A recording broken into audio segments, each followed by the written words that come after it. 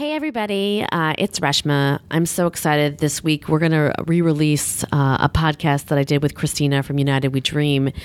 This has been a really hard week. I think not just for me, but for so many of us as we are seeing how children are being ripped apart from their parents at the border. As for me, as my family came here as refugees, and I know that my father and my mother would have done anything to make sure that I have every opportunity in the world. And when you watch what's happening and the damage that we're doing to these children, it breaks my heart. And it's a call for everyone to engage in some form of action, whether you're donating, whether you're protesting, whether you're going to a march, whether you're engaging in civil disobedience. We have to be constantly reminded that sometimes there are moments in our country where we have to fight for our values. Thank you. You're listening to Brave Not Perfect with Reshma Saujani, presented by Anchor and Girls Who Code. Hey, Reshma Saujani here. Thanks for joining me for this episode of Brave Not Perfect, a podcast featuring conversations with brave, not perfect changemakers. This week, I'm talking with Cristina Jimenez Moreta, a 2017 MacArthur Fellow and social justice organizer who advocates for immigration reform with the focus on keeping the movement youth-led. She's the executive director and co-founder of United We Dream, the country's largest immigrant youth-led organization. Cristina, just tell us your name and what you do for our listeners. Sure. My name is Cristina Jimenez, and I am the executive director and co-founder of United We Dream. United We Dream is the largest immigrant youth-led network in the country. How did you start? Were you the founder of United We Dream? How did you start getting involved? I grew up undocumented in New York, and my parents are undocumented. My brother Jonathan is a DACA recipient. And, growing up undocumented, you always have the fear in the back of your head that you and your family members could be detained and deported. And as a teen, growing up in New York City, I always had the fear that my parents could be deported, and wasn't aware that my undocumented status could also be a barrier to access higher education, which was one of the dreams that my parents had when we came to this country. And so my experience undocumented with my family, all of that really moved me to figure out, how to engage and do something to protect my family and to be able to go to college as I was graduating from high school. So I found a group of young undocumented people in New York City that were organizing to push our state to provide access for undocumented students to go to college. And I found them, and that's how I started organizing at the age of 19. And got to meet many young people like myself in New York and in other parts of the country, which led to the formation of United We Dream in 2008. Was there a moment that happened or something that happened that led you to that activism? Do you remember? I will say there were two moments that I always think about as turning points for me. One of them being when my high school graduation was coming, and my college advisor said to me that I was not going to be able to go to college because of my undocumented status. And, that first was earth shattering for me because that was, again, a big dream for my family and for me. And that propelled me to push my teachers to help me apply and to not give up. And my mom really pushed me to figure out a way together for how I could get to college. And that's what connected me to young people that were fighting for access to college, like me, who were undocumented in New York. And, the fear of deportation never, at least for my own life, became a reality. And though I still live with that fear because my parents are undocumented, it didn't get to be as real as in 2007 when a friend of mine at the time, Walter, who is now my partner, he was undocumented and he was traveling from New York to Chicago for a meeting that we have put together, a national meeting that we put together in Chicago for other undocumented young people to come together and, build community, support each other, and to strategize for how we were going to pass the DREAM Act at the federal level or advocate for the DREAM Act. And during that trip, we thought that Walter will be more safe by traveling by train versus taking a flight. What we did not know is that the route from New York to Chicago goes through Buffalo, which is close to the Canadian border, where Border Patrol agents frequently get into Amtrak trains and or buses and ask people for their papers, for their citizenship papers. And that day, Walter was detained by Border Patrol. He was racially profiled in the train along with other people of color in the car where he was in. And he was detained and put in deportation proceedings. And so I remember getting a call at 5 a.m, letting me know that Walter was in a detention facility in upstate New York and that he was being put in deportation proceedings. And that was one of the most scariest moments where that fear of deportation just became so real. And it was through our organizing efforts, coming together, getting signatures of people, making phone calls to the detention center, getting members of Congress involved to intervene. For Walter, that was the way that we were able to stop his deportation and get him out of the detention facility. How does that make you feel to kind of live your life in a limbo like that every day? Thankfully today, Walter and I are no longer undocumented and we have green card protections.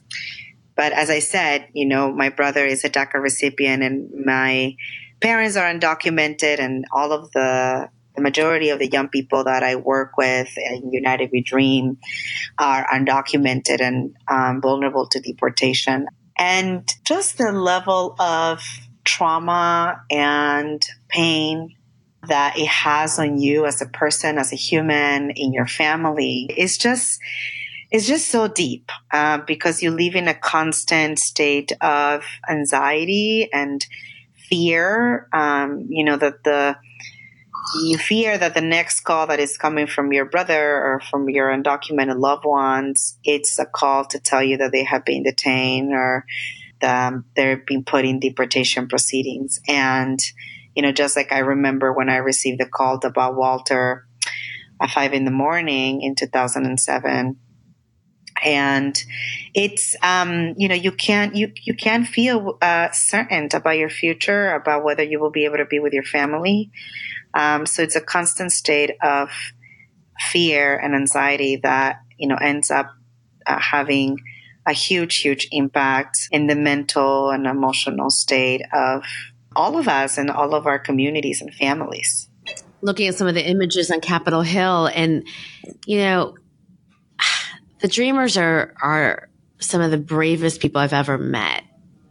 Like, where does that come from? Well, I think it really comes from our families and our communities and our parents.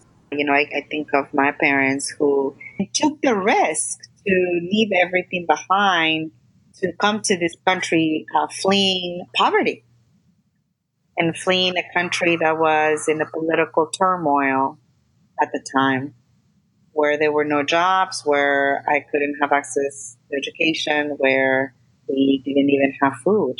For the love of their family and their kids, they took the risk to come to a country that they had never known and, left everything behind and were really courageous in doing that for their kids. And I know that many parents and families make those decisions. So, we just got the horrible news, right? That DACA was left out of the budget deal. What's this process been like for you? And what keeps you going from one setback, one disappointment, one broken promise after the other? For us as people from communities impacted and undocumented young people are never going to give up because this is about our lives and our families and our lives are at stake. But it's really outraging and disappointing and angering to see members of Congress do nothing to protect young people in our communities from deportation in the most aggressive and cruel environment that we have seen against immigrants. This is a way for, as he has said, welcome immigrants from Norway and ensure that no more immigrants from countries of people of color can come in. And so it is very clear for everyone, I believe, that his advisors like Miller, his administration, and many members of Congress actually support that ideology. And so it's very shameful, I think, for us as a country to be in a moment where, in the face of such nativist and hateful immigration policy and political discourse, the members of Congress have failed to stand up against nativism and are rather allowing this administration to continue to drive this ideology. Yeah, I mean, it's deeply unconscionable. I mean, my family came here as refugees, and, this is all of us in it together. And, they're putting our values at risk. But I mean, you've seen it, right? You've looked into their faces and their eyes. Why? And I understand Trump, but the Democrats, like-minded people who allegedly share the same values about what this democracy means, why? Why are they unwilling to fight? I think that's a question better directed at them. But I think that, from our perspective, I simply think is, many Democrats have stood with us. And in fact, when you look at some of the members of the Senate and the House, many actually stood against this vision of the country and did not support these spending measures because it did not include the DREAM Act and a solution that will protect young people like my brother. And then you also have other Democrats who, unfortunately, I have to say, lack leadership and do not, and through their votes, even if their words or their speeches may say differently, through their votes, through their actions, they have demonstrated that they are willing to enable a racist, nativist administration. Yeah. So to close, what's your one advice you'd give to young people for learning how to be brave? In this moment where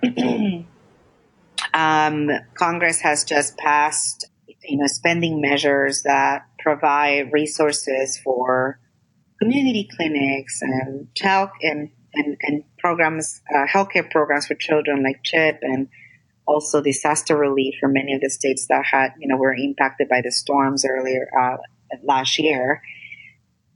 All of those issues matter, and they matter to our communities too, because we were also impacted by them.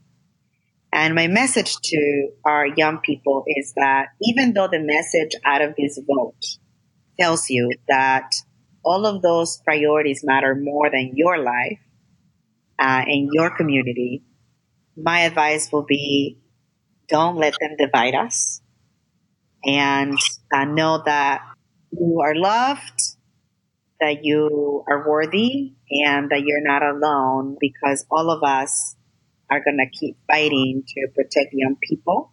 And it is the courage that gave visibility to our struggle and to our experiences as undocumented communities. It is that courage that led us to winning programs like DACA under the Obama administration that protected close to 1 million young people from deportation. And it's going to be courage that is going to lead us forward to finding ways that our communities will be protected. And it is courage that sustains our families and our undocumented parents that continue to go to work and sustain their families and give us love. So that's what I will share. Thank you. That's powerful. Thank you so much for your time, and keep fighting. Thank you. We're really grateful. The last thing that we will lose is hope. No, we can't lose hope. And that's why, I really hope and believe that the majority of the country is with us. I mean, the polls have showed that, but I also believe that that vision and those values will supersede the moment that we're in right now. Yeah. I mean, the arc of justice always bends in the right direction. We just have to not give up. And I think your message is really powerful, and I think people need to hear it. So thank you. Thank you for joining me for another episode of Brave Not Perfect. Got a question for me? Send us a note at bravenotperfectpodcast@gmail.com or call in directly via the Anchor app on your phone. Until next time, this has been an episode of Brave Not Perfect with me, Reshma Saujani.